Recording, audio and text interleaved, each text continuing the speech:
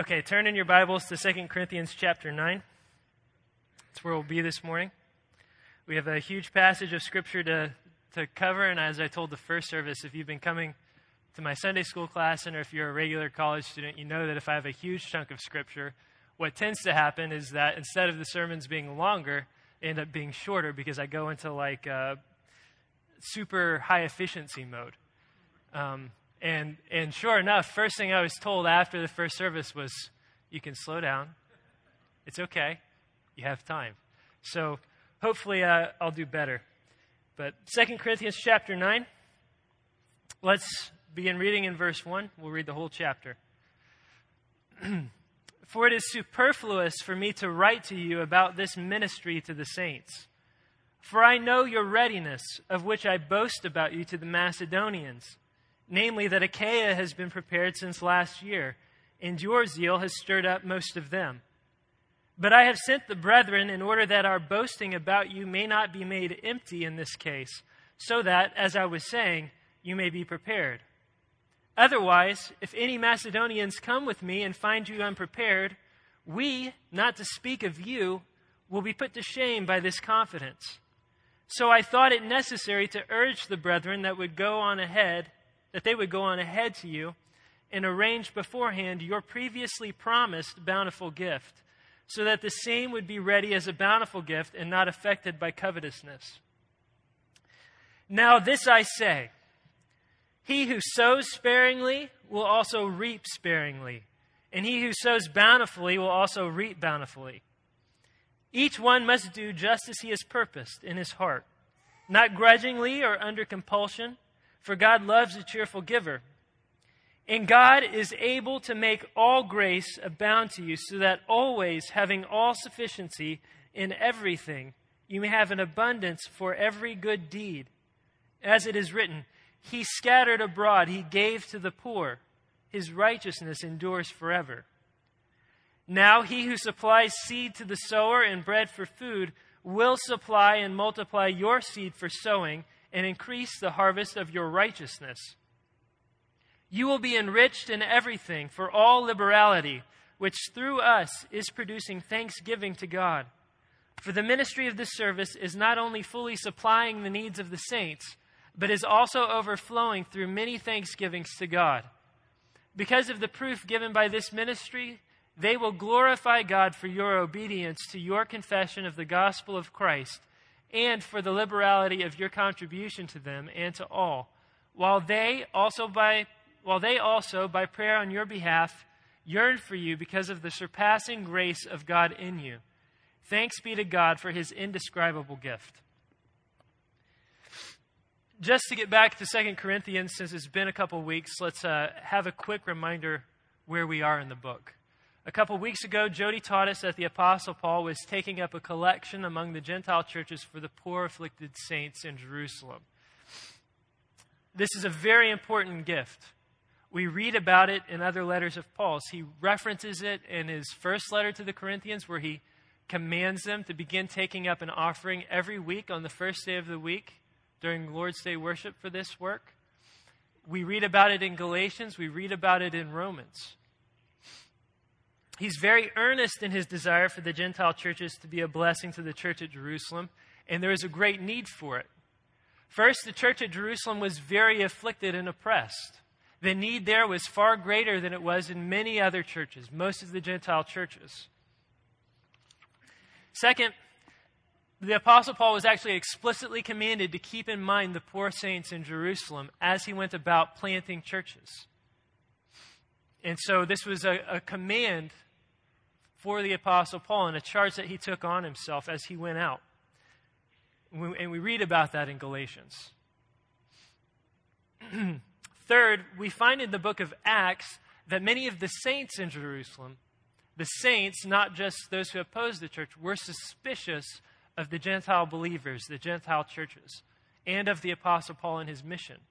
And so in Acts chapter 21, we read about the Apostle Paul comes back to Jerusalem bearing the gift, and he comes and is on the one hand received with joy, and then on the other hand he's taken aside by the leaders and said, listen, some of the saints are suspicious about you, and they say that you're throwing down, the law of Moses, and we want you to take a vow, shave your head, and demonstrate that you submit to the law of Moses. So he does it. So there's some degree of suspicion about Paul and his ministry to Gentile believers, even at the church in Jerusalem. And we read at the end of chapter 9 that this ministry, this collection, will be proof of the Gentile church's obedience to the confession of the gospel of Christ, and that it will bind their hearts together. It will produce a harmony and unity among the churches. So those are the three things that motivate him to take up this collection. And in fact, that's what all of chapter 8 was about. In chapter 8, we learned that the church at Corinth had been saving up for this gift for a full year. That brings us to chapter 9, which we're studying this morning, where the Apostle Paul begins by saying that it's superfluous for him to write about this collection. Superfluous. But he has just spent all of chapter 8 doing it, and we're going to study it this morning in all of chapter 9, where he's talking about generous giving. It's a chapter wholly devoted to exhorting this church to give generously and cheerfully to the collection. So what's that about? Was the Apostle Paul lying or being flattering when he said it was superfluous for him to write about it? Is that what you think when you read it? What do you think my answer is? No. Now, he's not lying. He's not being flattering. There are some very real issues here, and we'll do well to understand them. Now, here's the issue. The Apostle Paul has already been in Corinth, and he's exhorted them to take up a collection for the needs of the saints. And they took up that task with readiness, he says. They were excited about it. They were zealous to meet the needs of the church in Jerusalem.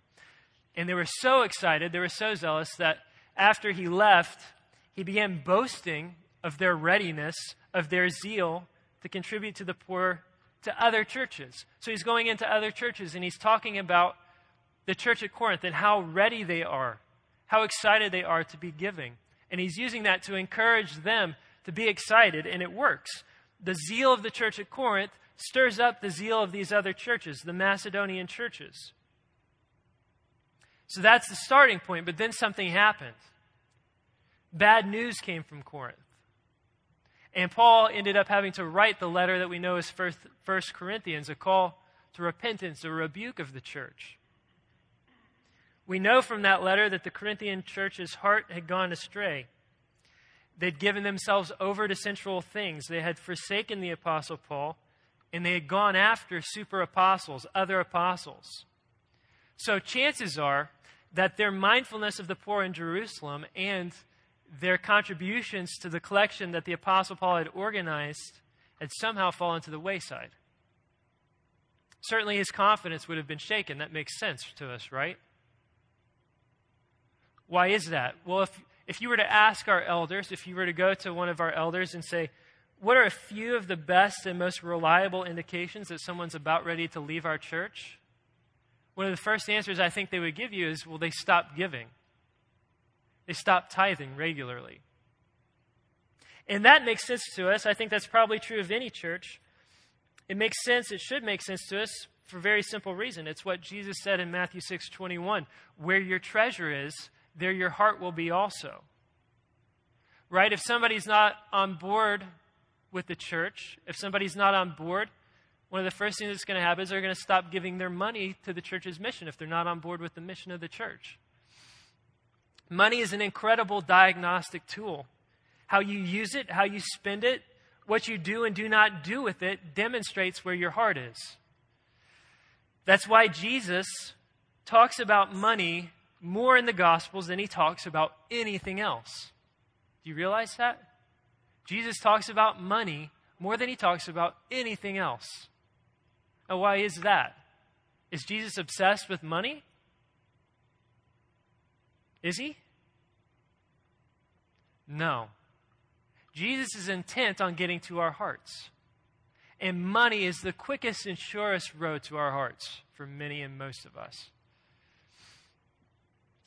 There's no more sure tell-all indicator of where your heart is, of who you are and what you're about, than your pocketbook.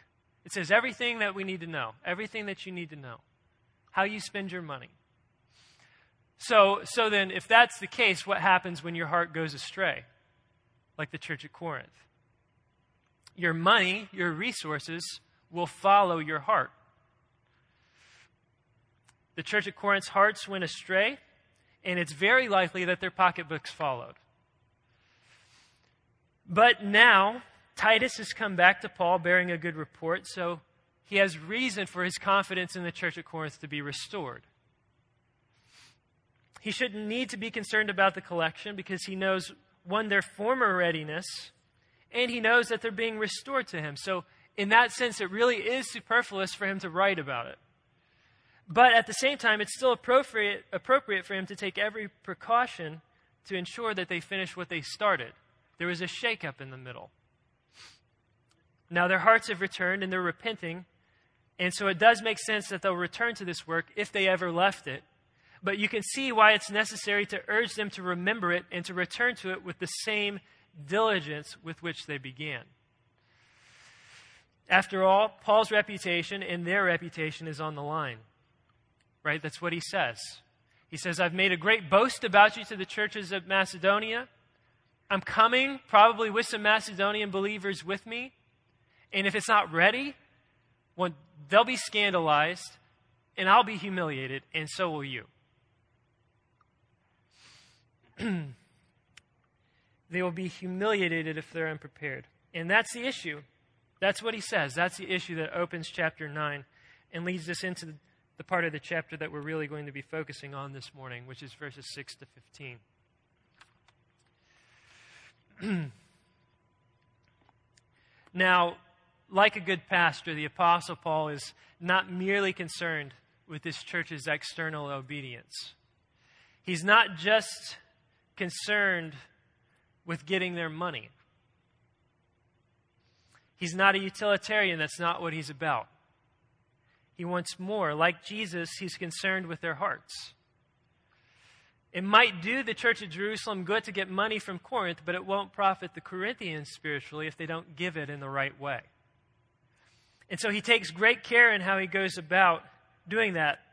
There are two ways to give in this passage. The first is willingly, happily, cheerfully, generously. In other words, to give from love, to give from an internal compulsion. The second is to give sparingly, to give begrudgingly, not from love, but from external constraint. And the church at Corinth needs to not only be ready to give, but ready to give cheerfully and generously from love. Like a good pastor and like a good father, he understands that there's a time for making demands and there's a time for wooing. This is a time for wooing. This church is in the process of recovering. They're in the process of repenting. They've just been rebuked and disciplined. And here he is needing to talk to them about money, about a very sensitive subject. This is also a time for wooing because there's a serious danger that the Corinthian church could be pressed into hypocrisy at this point. And all that would do is produce anger and bitterness and resentment in their lives. It would strain their relationship with the Apostle Paul, which is being restored. It would bring no honor or pleasure to God, and consequently it would produce bad fruit. Their hearts need to be warmed to the goodness of Christian generosity. So the Apostle Paul addresses this issue in this passage from 4 different angles that I can see, and we're going to look at each of them. The first one is that he appeals to them from the character of God. He appeals to them from the character of God. Second, he appeals to them from the way that God works in the world, from principles God has established and promises God has made. Third, he makes an appeal to them based on what God delights in, on what God loves and what God is pleased with. And fourth, he makes an appeal to their desire to see and to know and to feel the glory and power and provision of God. So those are the 4 things we're going to look at. And first, we're going to look at how God is described in this passage. God is described here as a powerful and sufficient and generous God, a gracious God. Everything about this passage declares the richness of God's blessing and his power to deliver and his ability to deliver on his promises. God is the great giver, the great supplier, and he is overflowing with blessing. Verse 8 says that God is able to make all grace abound to you. He is able to make all grace abound to you. And the point of that is so that you will have all sufficiency in all things at all times, so that you may abound in every good work. God is powerful. He is able to make all grace abound to you. He is perfectly capable of it. His arm's not too short. He is not somehow hindered in his ability to make grace abound to you. It's easy for him to do. And he does. God gives us everything we have and everything we need. In verses 10 and 11, we see God supplying and multiplying our seed for sowing and increasing our harvest. It says it enriching us in every way or in everything. God is overflowing with gifts and blessings to his children. He's not needy. He's not grasping. He is all sufficient and overflowing with grace and mercy and blessing. He's generous. Now, why is it important to see God this way? To see him as a generous and happy Father. Why is that important? Well, one, because it's just true. And two, because we will always conform ourselves to who we think God is. We will always we'll always become what we worship. If God is not able to care for us, if God is not interested in caring for us, we'll be afraid to trust his promises. If our God is small and stingy, we'll be tight and stingy and cranky. If we see God as a miser, we'll be misers. If we see God as a needy taker instead of a generous giver, that's what we'll be. If we see him as a selfish father, we will be selfish fathers.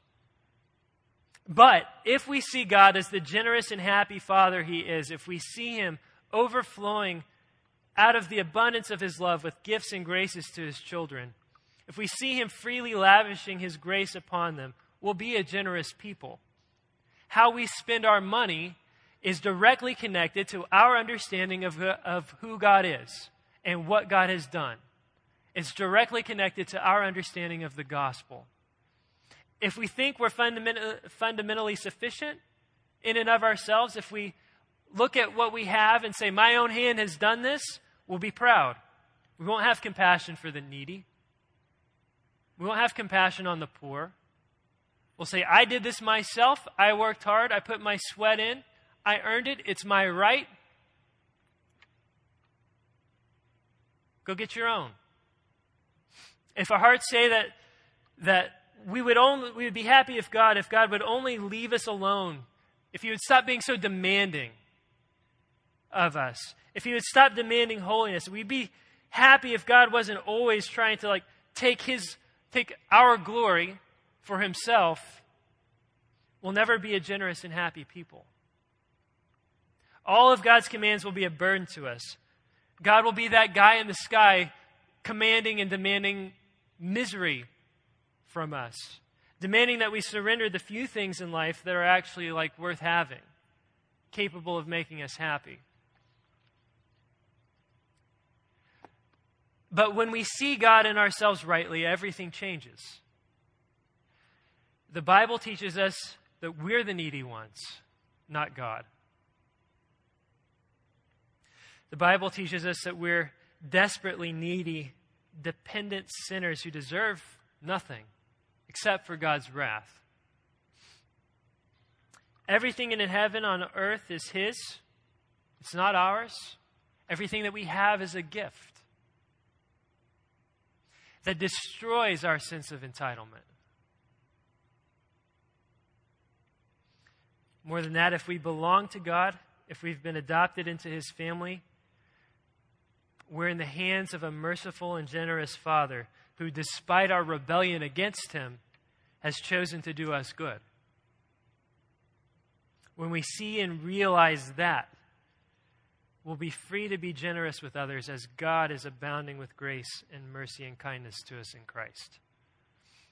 God's demands of holiness are not the self-centered demands of a curmudgeon. They're the stern and loving calls of our Father to safety, peace, and happiness. And when we see them that way, we'll want to be holy.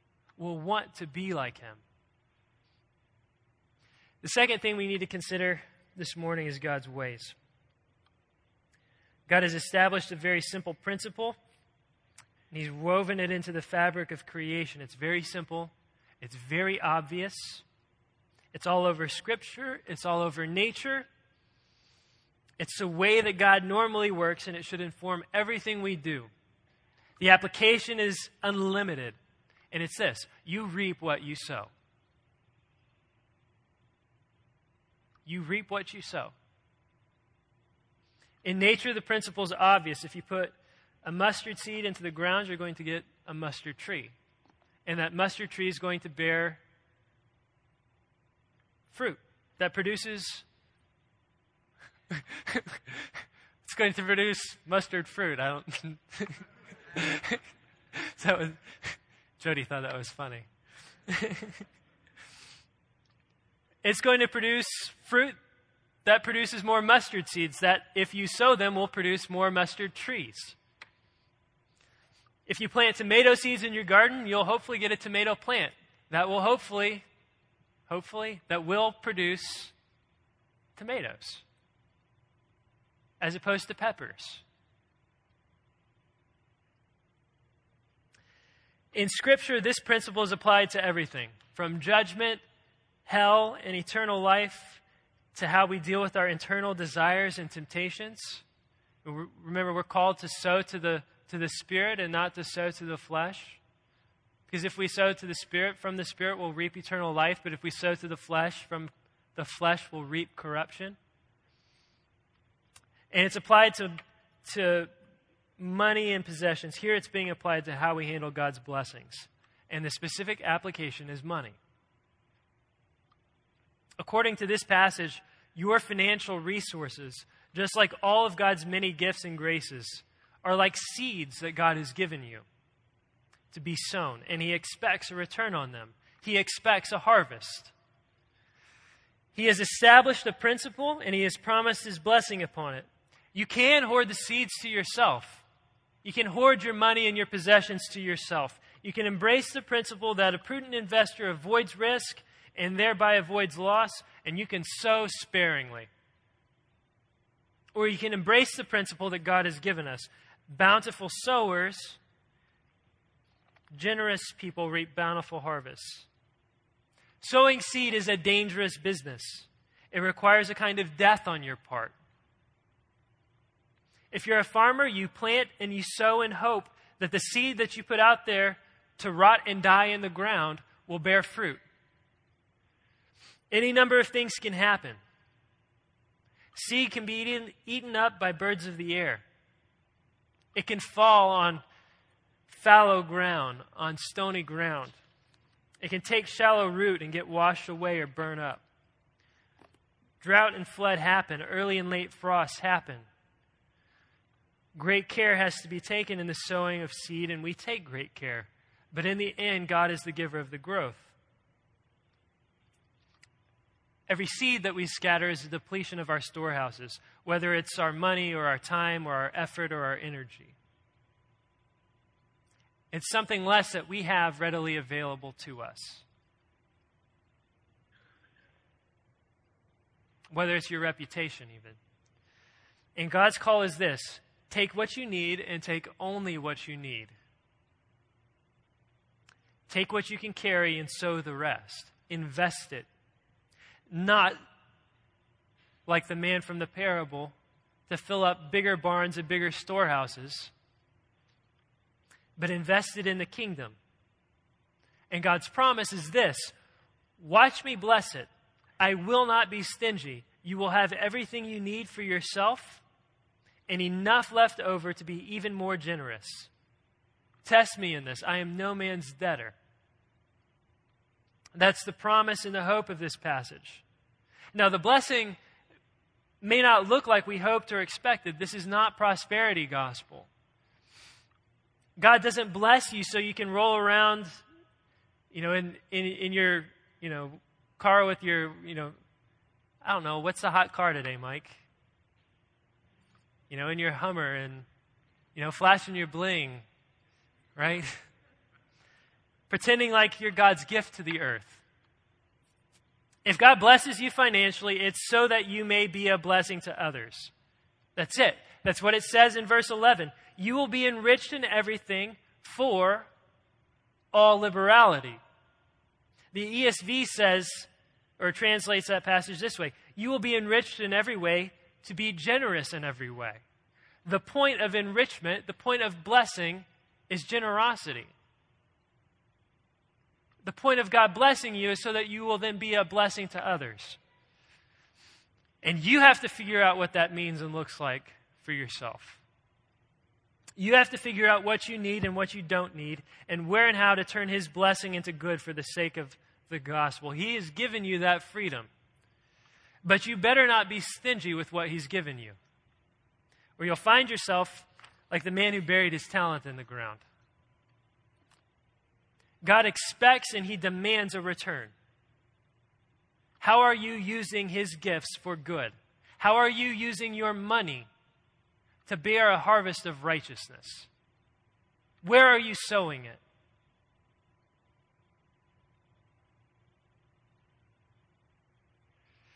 Do you believe the promise? The third thing to consider from this passage is what God takes delight in, what God loves. Verse 7 tells us that the reason we're not to give reluctantly is because God loves a cheerful giver. Now, there are two ways to respond to that reality. The first is to say, oh, come on. First, God's demanding my money, and now He's demanding, my emotions. He's demanding that I be happy about it. How can He do that? How can God command my emotions? That's not even fair.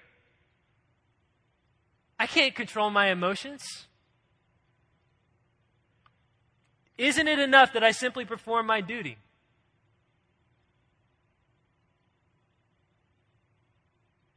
And of course, God in Scripture is always commanding the emotions.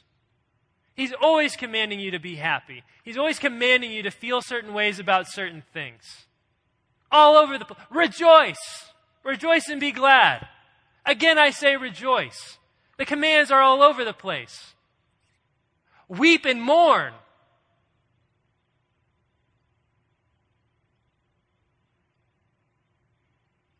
That's why I'm a Calvinist. I can't command my emotions. God has to change me. My heart's wrong. My heart's not right. I'm not going to give cheerfully unless God does a work in me and changes my heart. And neither will you. Of course, God has the right to command your emotions, and it's right for Him to do so. Think about your kids. If I tell Peter to share a toy with Lucy, and he does so under protest, am I happy? Has he obeyed me? Has he understood the heart of the command to share with his sister? What's the point? Why am I commanding him to share? What do I want? I want him to love her. I want him to desire her happiness. I want him to be willing to give something up for her good. It's a stupid little thing. It's a toy. I don't care about the toy. I care about his heart. God cares about your heart.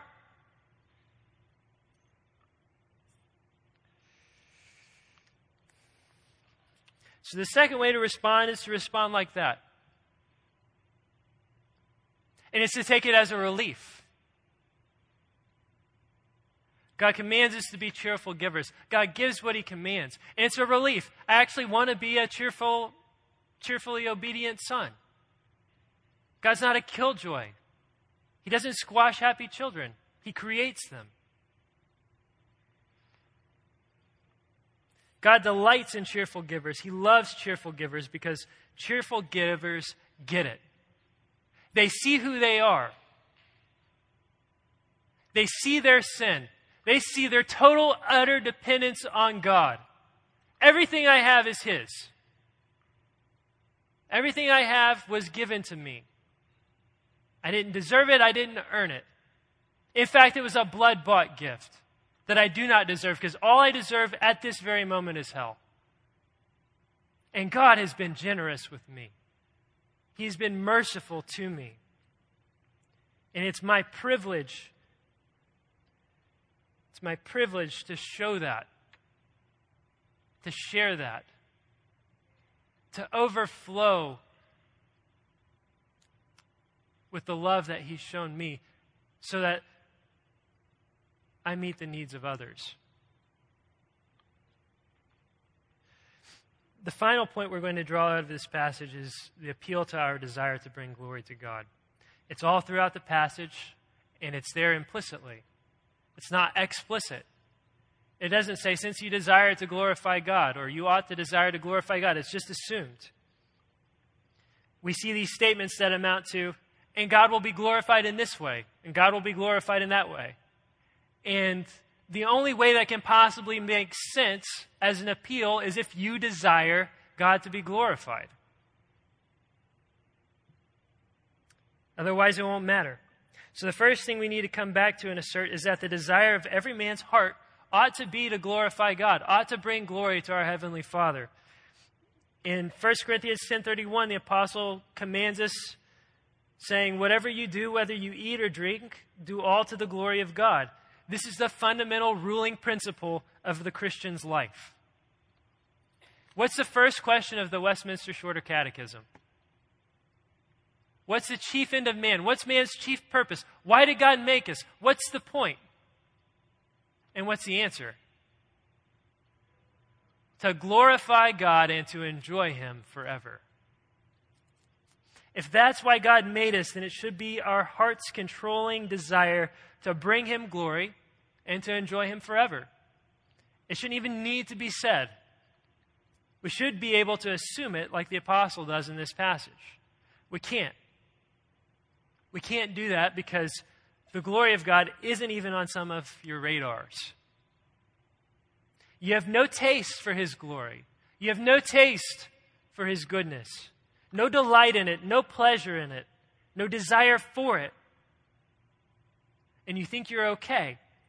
And you're not. You're not a Christian. That's the truth. You can fill your life with disciplines that are God-centered, but if at the end of the day your heart's desire is not to bring glory to Jesus Christ, then you simply do not belong to Him. You have not been changed. But if you are a Christian, then beneath it all, beneath the temptations, beneath the powerful urges of indwelling sin, is a new nature, a heart born again, made alive, and the purifying influence of the Holy Spirit, causing us to desire to bring God glory. So, when you see these appeals, you should want to embrace them. They look like this. Look with me in verse 11. You'll be enriched in everything for all liberality, which through us is producing thanksgiving to God. So your generosity produces thanksgiving to God.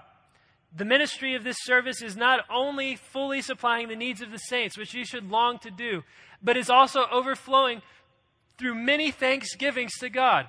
Men are rising up and giving thanks to God. Men will rise up and give thanks to God. They will glorify God and praise Him because of your generosity.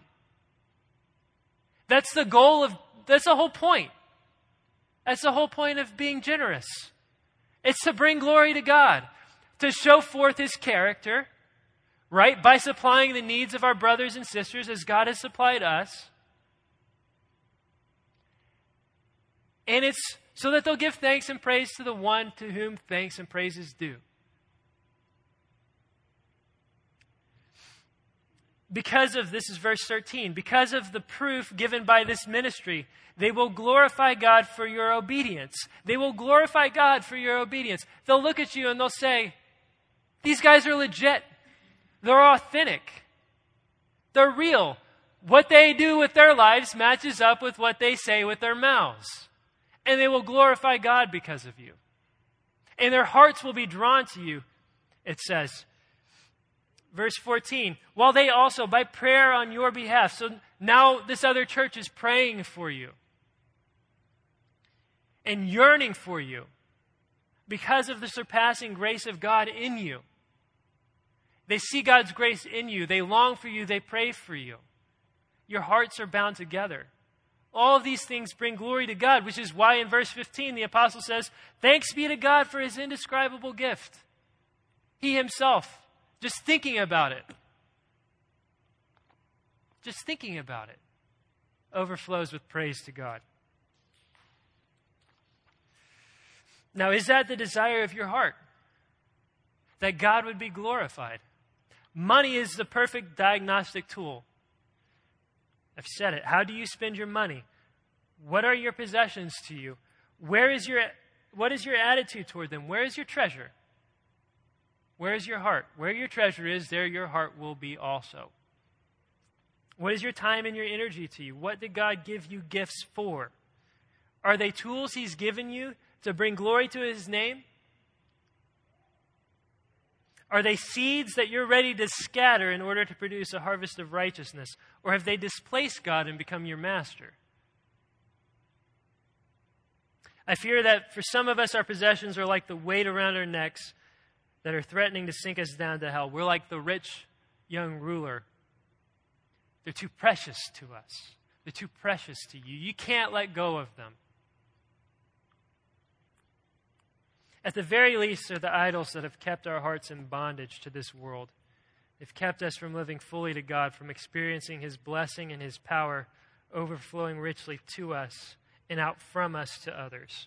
So the call this morning is to be set free, to see God as he is, to see him as a gracious and generous God, a God who did not spare his own son, but freely gave him up for us all, and with him is prepared to give us all things. He's a God who's made promises. You reap what you sow. It's a frightening promise if you do not belong to him. And it's a hope-filled promise if you do. Lay up for yourselves treasures in heaven where neither rust nor moth destroy, nor thieves break in and steal. So lay up treasures in heaven, and you will reap. God loves cheerful givers. He's a God who loves cheerful givers. He's a happy father who delights in happy sons and daughters. A generous spirit reflects the character of God and meets the needs of the saints. It creates thanksgiving and praise. It demonstrates your understanding of the gospel, and it creates and restores a spirit of peace and unity in God's church. And so the call this morning is to be generous. With your money. With everything God's given you. Freely God has given to you out of the abundance of his grace and mercy. Freely give to others. Let's pray.